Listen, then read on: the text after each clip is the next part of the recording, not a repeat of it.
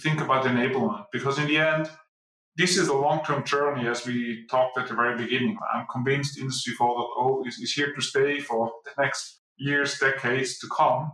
And you need to think through, what is the environment that I can create to get continuous improvement.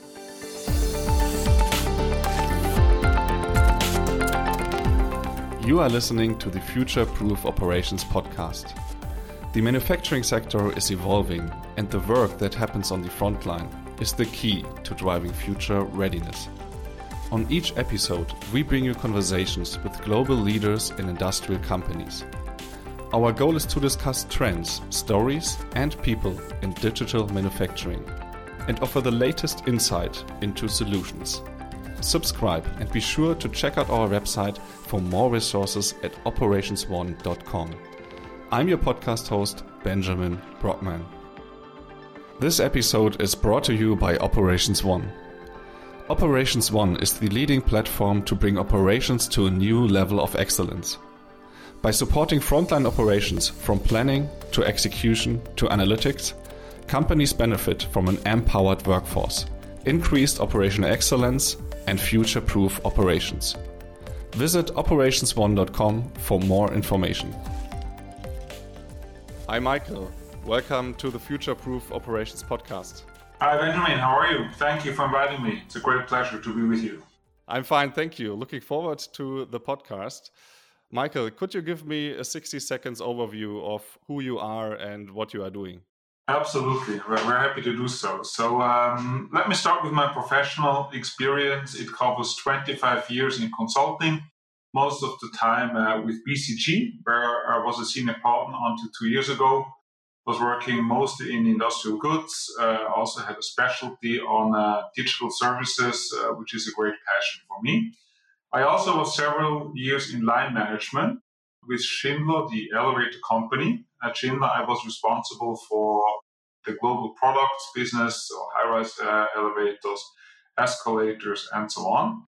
And since 2 years, I'm self-employed. I work as a coach for senior management and also as an investor, which is great fun, and very happy again to share my experience. Today, we will talk about Industry 4.0 and how companies go in the direction of Industry 4.0. What is Industry 4.0 in your words? Well, I mean, it's a broad concept, right? So maybe if we start very high level, right, we had different phases of industrialization. It started with the steam machine, which really was a game changer. Then, we went to electricity, which enabled, for example, mass production. We invented a microprocessor, which enabled a lot of good things, for example, automation. And with this, we also developed the management tools that have served us very well in the past, Lean, Six Sigma, quality management tools, and so on. So, this is all here. This is all still relevant, in most of the cases and doesn't go away. At the same time, a lot of new technologies have become in recent years available. Some of them have been available for a long time, but now they are available, at scale and at cost. And that is a game changer. And, it's really a long list. For example, augmented reality, is just emerging, and it's sure it's going to change a lot in the years to come. Assistant systems, for example, Benjamin, where you and at Operations One are playing a role as well. Advanced robotics, additive manufacturing, the whole AI space. So there's a long list of technologies. And if you add it all up, it really becomes a game changer, and it enables a lot of use cases that have, not been possible before, or that are suddenly possible in a new way. Worker enablement, for example, to really, support the workers, make them more flexible, improve quality of what they do. Smartification of the supply chain is a very big topic, with traceability and a lot of other opportunities, predictive maintenance, quality management. So there's a whole lot of new areas. And again, if you take those individual use cases or areas of use cases and add it all up, I think what Industry 4.0 really is doing, it makes production and supply chains more flexible, because they can react faster, they are smarter, they are more transparent because you have more data, you have more visibility, you get predictability, you get also more autonomy. That equipment, for example, can change itself, can fix itself.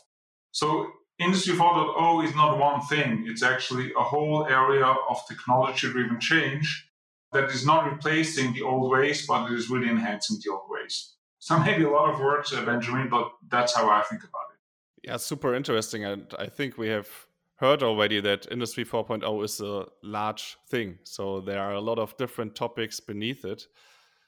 When I think of Industry 4.0, I think it has been around for more than 10 years. So here and there, I'm asking myself, is it still a relevant topic right now? What do you think? Absolutely. I mean, I think this is really here to stay, and I think we're just at the start of a cycle of a next wave of improvements and innovation. I mean, also the other cycles that I mentioned before, they have been around for many more than 10 years. And if you take some of the technologies I mentioned, let's take augmented reality, right? It's still early days, so there's a lot to come, things that we can't even imagine, and all of this will help us to improve the way we manufacture, the way we maintain equipment, the way we interact with customers. It touches all aspects, right? And a lot of it is still in early trial stage. Let's take additive manufacturing, right? We had a bit of a hype cycle. It's cooled down, but fundamentally, it is a very interesting technology that is evolving, that will also in the future have a lot of impact. Let's take AI. We do a lot of great stuff, but more data will become available, more sensors will send data. So all of this, even from today, there will be a lot of leapfrogs forward, and therefore I'm totally convinced that this change is with us for many years to come. Maybe the brand changes. Maybe someday we won't call it Industry 4.0. We'll find a better term for this. But fundamentally, what is happening, in my view, is here to stay for the next decades. And I'm sure something else will be added to it, and will accelerate it, and so on. Okay, so it's a relevant topic, and you covered, for example, technologies like AI, machine learning. You talked about AR, worker enablement. Do you see a transition coming from a first phase of Industry 4.0 where we focused much more on the machinery and now probably more on worker enablement, or going more in the direction of the workers as well? I mean, absolutely. That's one big case. And I think it was, of course, focused maybe initially on robotics and other topics. But on the whole HR side, I think what we see in general, right, and I hear that from many of my clients all over the world, right, is there is a real scarcity of employees. There is a challenge of managing the workforce, of keeping the workforce, of skilling up the workforce, even attracting people to the workforce. And therefore, it's a very, very tight resource, and enabling the workers to really, perform at their best and to make their jobs attractive and to keep them stay, I think, will only gain in importance given the macro trends that we are facing, and aging of population, and so on is also adding to this. So I wouldn't say, it's either or. I think it's just and, because there are so many different technologies available that we will see a lot of progress and enhancement on the hardware side, on the software side, around data, connectivity, and so on, but also on the people side. And I think that's very important, because it's very important to also have something positive for the people, to really make the jobs more interesting, more rewarding, because otherwise there might be a backlash, right? Resistance against all the changes. And you want to get excitement, you want to get enthusiasm, you want to get all the ideas of the workers as well. And therefore, it needs to touch the lives of the workers in a big way. Michael, today we would like to go very hands-on, and we will speak about Industry 4.0. And I know you have a lot of experience within the Industry 4.0 topic and how companies come closer or go in the direction of Industry 4.0? How can they approach the Industry 4.0 topic? And let's assume I'm the CEO of a manufacturing company and I would like to digitalize my factory. Could you explain me how an Industry 4.0 opportunity assessment, which you conducted in the past and you know how to do that, would help me as a CEO of that company? I think there is, one that really is supported externally. That's of course as an, ex-advisor, that is what I'm focused on. But there's also an in-house way, right? Whether you go in-house only or you use external resources, depends on manufacturers, right? It depends on the maturity of the organization, of the time you give yourself, level of inspiration you get. But I think whatever you do, what is super important is that you get external input. If you do it only inside out, you will not get to the best result, because it's just impossible, right, for a factory team or production team to know all the technologies that are out there, all the use cases, all the providers, and so on. I can only recommend to use external inputs. So that can be model factories, that can be technology vendors. Of course, they push their solution, but it's good ideas. There can be benchmarking with your peers, networks, and so on. And then there's the way of using an advisor. And I think especially if you do it for the first time or you seem to not progress as fast as you want, it can be very helpful to get an external advisor that is working with you on this.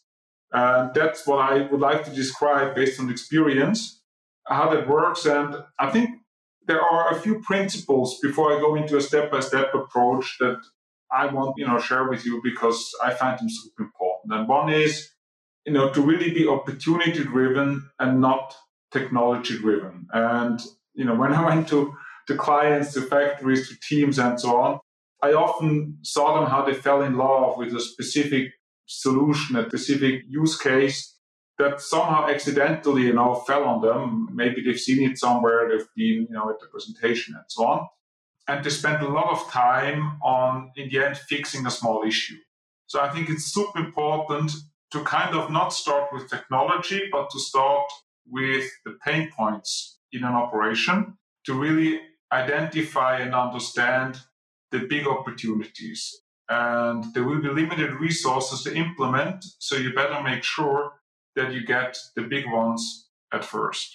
Then the second one is to really engage, and not, even if you use an external support, not to delegate too much. I think you need to really involve, your local management, the workers on the shop floor. And a good way of doing this is really to select a pilot factory that is taking the lead, a production head that raises his hand and says, I want to go ahead.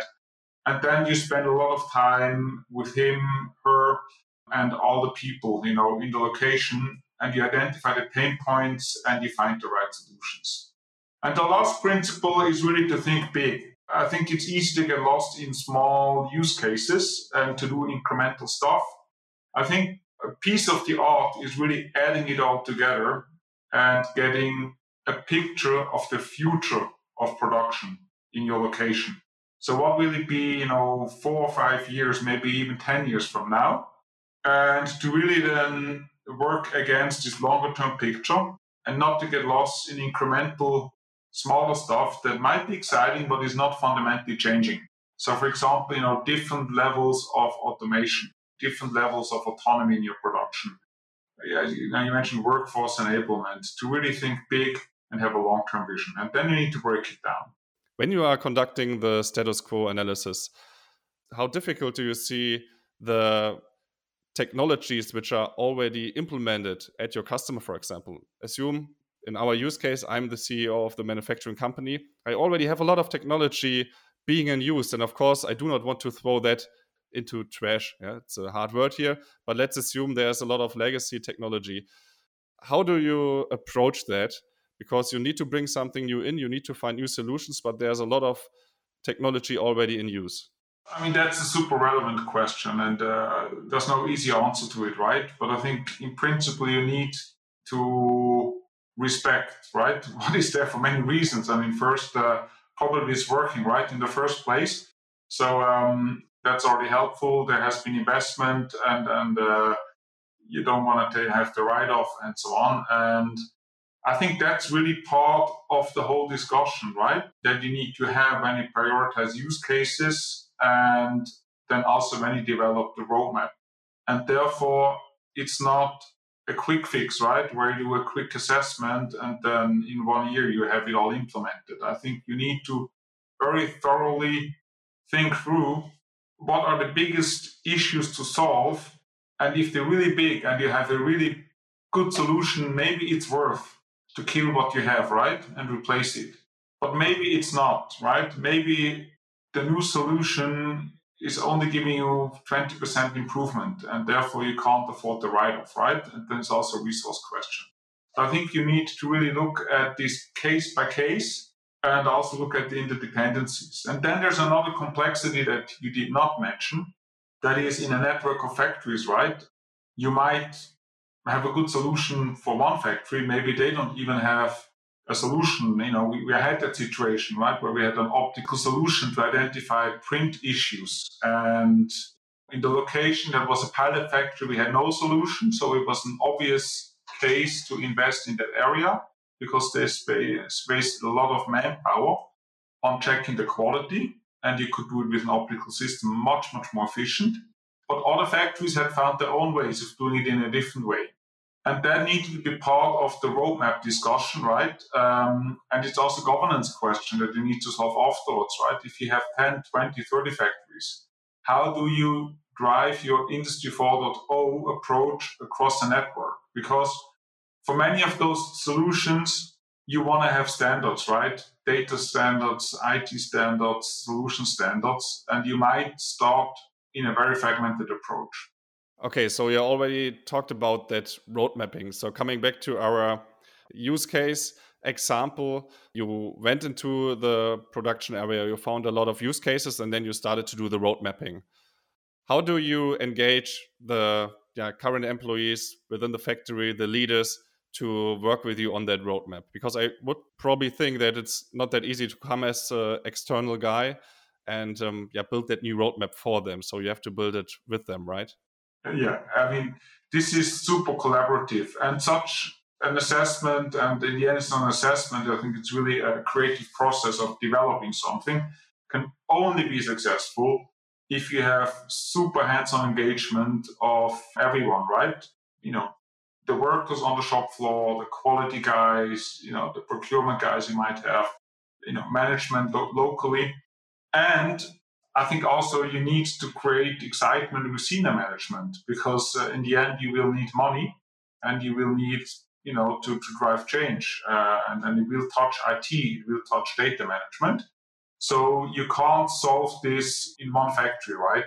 Unless all you have is one factory, right? But many companies have more locations. So you need to engage from day one and you need to make the case and you know, the management case, which, you know, is you know, developing better products, better quality, faster, more flexible, and the investment case. And this all needs to be co-developed.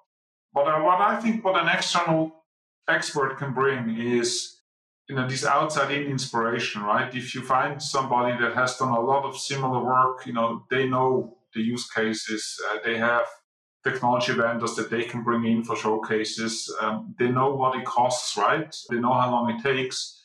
Of course, you need to choose somebody that is experienced. And, you know, when I did it, I always, you know, had a team of very deep experts that basically did nothing else than those type of assessments that, you know, traveled from factory to factory, worked closely with the supply chain guys that did similar work for supply chains. And you need that type of expertise. But in the end, the local buy-in is what makes it, you know, a success or failure, and therefore it needs to be a super collaborative approach. And that's why I mentioned it as a principle of the approach.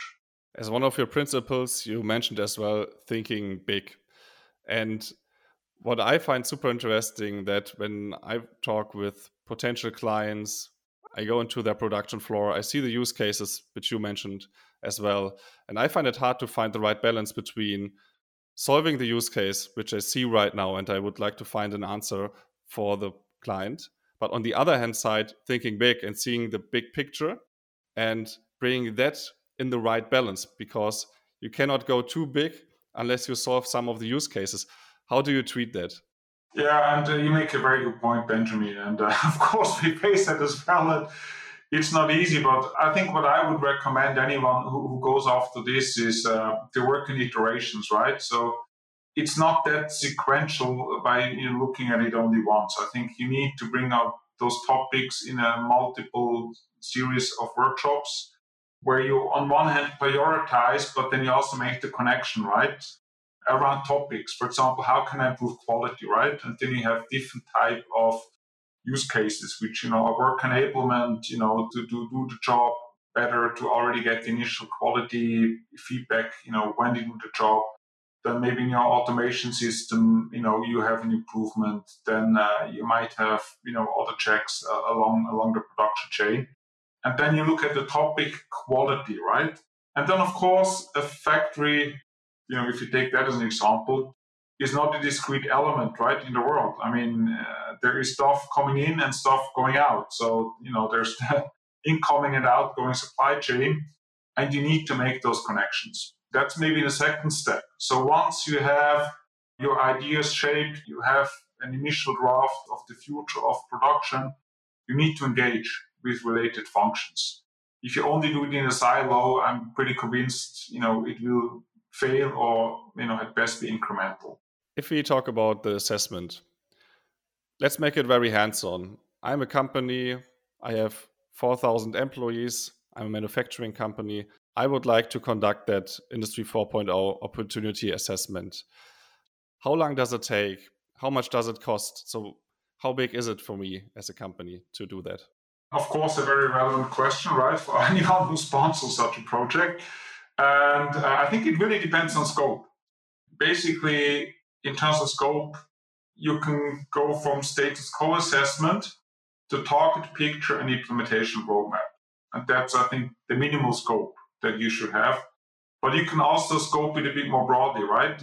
After the target picture and the roadmap, you can also, and you have to do it at some point, right? Look at IT and data requirements as one piece. Then the second piece is you need to look at the operating model, right? How do you govern the whole Industry 4.0 topic across functions and maybe across manufacturing sites? Topics I mentioned before, like, who decides on standards? How do we align across factories? Do all factories have to do the same? Or, where can they choose and where do they have to follow group standards? All of those governance questions need to be answered over time. And that's another natural next step. And then, of course, there's kind of the MVP development and maybe phase one.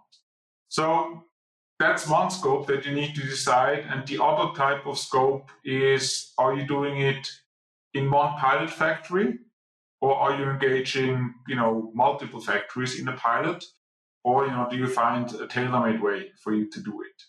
That drives a bit time and cost. And if we take, one good approach that I have taken, which is a bit of a minimal approach, is you take one good factory with a very committed team, you do an initial assessment from status quo to target picture and roadmap. That takes somewhere between, I would say, 6 to 8 weeks in total to do it. Given that you have good project management and outside-in input, and given that you have your local resources really freed up to engage on, what is needed in terms of workshops, pain points, use case prioritization, and so on. I think that's kind of a minimum setup. And if you do this, you talk about a 6-digit figure. Depending on the external supplier that you choose, can be low 6-digit or, mid 6-digit figure. If you broaden the scope and you go to multiple factories, you go all the way into the IT and operating model topics, maybe MVPs, you will end up in the 7-digit figure. Maybe that's as precise as I can be, because it's been different in all the different situations that I've seen. Let's assume I buy that. As a manufacturing company CEO, I buy that package. We are going through that steps. At the end of this assessment, as I understand it, I have the implementation roadmap and I start with the MVP. I would like to start with the implementation. how do you manage the first steps of the implementation when it starts to get complicated? So I assume there is a lot of stuff happening, which I probably need to change on the manufacturing floor. I need to bring in new technologies. I have your roadmap, but my question is, how do you manage the implementation phase? Are you still on the boat, or how do you do that? It depends again. So, often we've still been on the board. I think, for example, the operating model is often underestimated, right? Because there's a lot of excitement around the technological opportunities, what can be done, and so on. But it's a bit underestimated that if you have a multi-location site, that you need to really think through, how do you do this in Germany? How do you do it in Pakistan? What about China? What about the US? There's also regulatory issues that need to be considered, different labor costs that need to be considered. So not every solution makes the same sense in every location. So there's a lot of complexity. I think that's also where I've been often involved on thinking through how you set that up so that it kind of has a good foundation. The other one is really IT and data requirements, where often you need to also look at, what is the roadmap? Because, you can't, as you mentioned before, you can't just throw it out and start clean sheet. You work in a legacy environment that needs to change over time in an economically and operationally meaningful way. So that's also an area where often, with the right experts, I've been involved on developing that right roadmap. So I think that's certainly an area where expert support is needed. How you support that really depends on how comfortable you are with your in-house resources, and also maybe whether you need a neutral moderator in the process and you need the outside expertise, or whether you need that less. I really made very good experience by, after such an assessment, showing impact quickly. And that can really influence your roadmap. So it might make sense, right, to maybe start with a minor use case that can be implemented quickly but shows improvement, rather than going after the biggest one that might be a thorny one to implement. And if you don't show success quickly, you will lose buy-in and there will be less excitement, right? And that's also beyond, developing the foundation on the governance model on the IT side. I think it's just practical benefits, right? And impact, making, winning the hearts and minds of the people, and of course of management and of, your colleagues left and right in other functions. So that's another very important piece where I put a lot of emphasis on, is not to in the end have, a big long-term vision and then, there's 12 months radio silence, but to really, really, really within weeks show real benefits. That makes a big difference. Yeah, it's super interesting. It brings us back to the questions we had in the middle about solving a dedicated use case on the one hand side and seeing the big picture on the other side. And I think, this is a big trade-off, and it's not easy to solve when it gets very concrete, when you see the use cases in the production floor. You talked about engagement as well. And I think when you go into the steps of implementation, it's very important, or even much more important, to have the commitment from the whole company, from the whole client company, to do that implementation. Just for me to understand, who is part of the assessment? So which business areas are being touched when you conduct that assessment? So if you take a manufacturing site, right, the factory, I think you should really have, of course, the head of production in the local site. Then I think you should have production planning, for example. You should have supply chain management of that site. You should have local procurement, right? And then, of course, you spend a lot of time on the factory floor. So you really follow in each of the steps of the production, each manufacturing cell. You spend a lot of time talking to the workers. And therefore, you also need to have representatives from the workers. And when we do those workshops, when I did them, we had a pretty full room, to be honest. There's been 10, 12 people, at least typically, to really, go through all the different topics, talk to the pain points, because even within a site that is often cross-functional, right? It's not, one person owns one problem and the other's not. Often it involves many people. And therefore, you need to be super engaging on this one. And as I said, you also need to think through the interfaces, internal, external suppliers, supply chain, that maybe not at the very first day, but within the process you need to involve. So that's why it's a super hands-on and highly engaged approach that you need to take. What's also helpful, right, is to do visits to best practice factories, showcase factories, vendor showcases, and so on, as part of such an effort to really bring it to life and make people feel it, hear from other production experts that have done it, seen the benefits, seen the problems, went through the thorny issues. That's really how you bring it to life. Let's go at the end of that journey, and let's assume I implemented the roadmap. I'm now digitalized. I solved a lot of use cases together with you. Which kind of results do you see at your clients? Probably business results, impact results, when Industry 4.0 has been implemented. Well, it comes in all dimensions, right? I mean, it can be scrap reduction, right? And, I've seen situations, where smart robotics, using the data properly and so on, scrap has been reduced, by 80-90%. Or, I mentioned before a case of, for example, the quality control, where we had human visual control, and that has been represented by, using basically tools that can, analyze the videos that are taken. And, using those type of tools, we got almost 98% reduction of work that was used at a much better quality.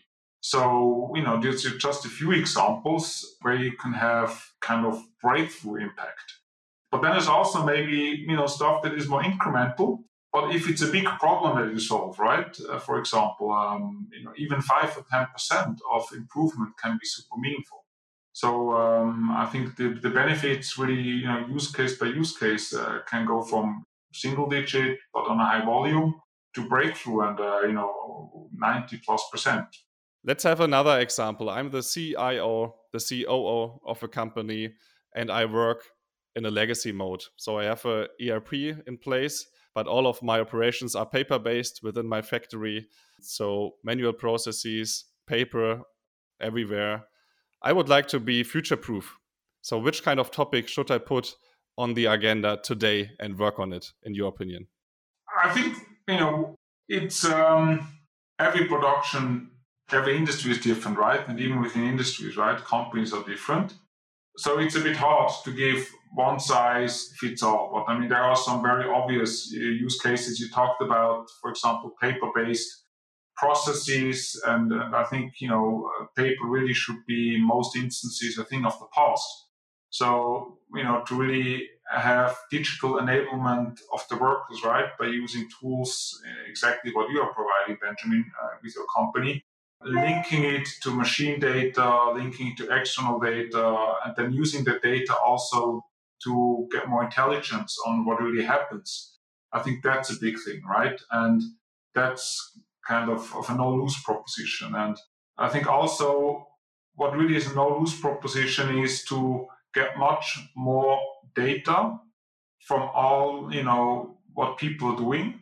So it's what machines, are delivering in terms of data, but also what humans are doing, and to use really advanced analytics to constantly improve. And, when before we had Six Sigma and Lean, which are great tools and they will persist, I think now there's a new layer of analytics-based continuous improvement.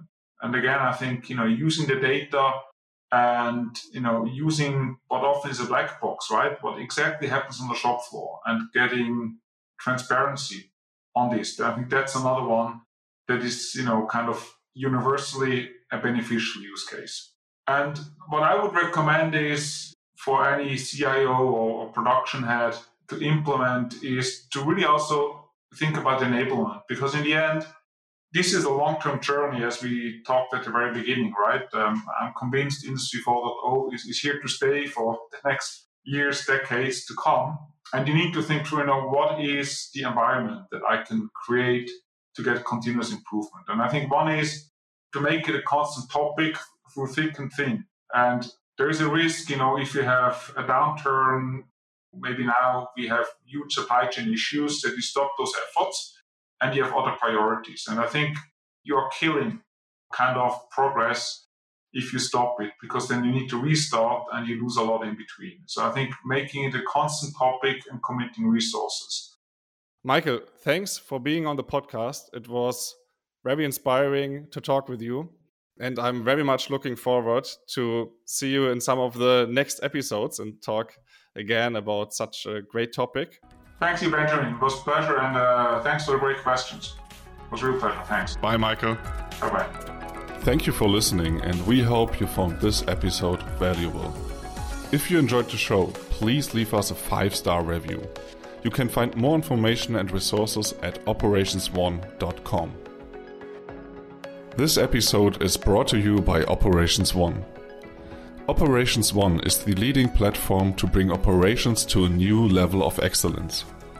By supporting frontline operations from planning to execution to analytics, companies benefit from an empowered workforce, increased operational excellence, and future-proof operations. Visit operationsone.com for more information.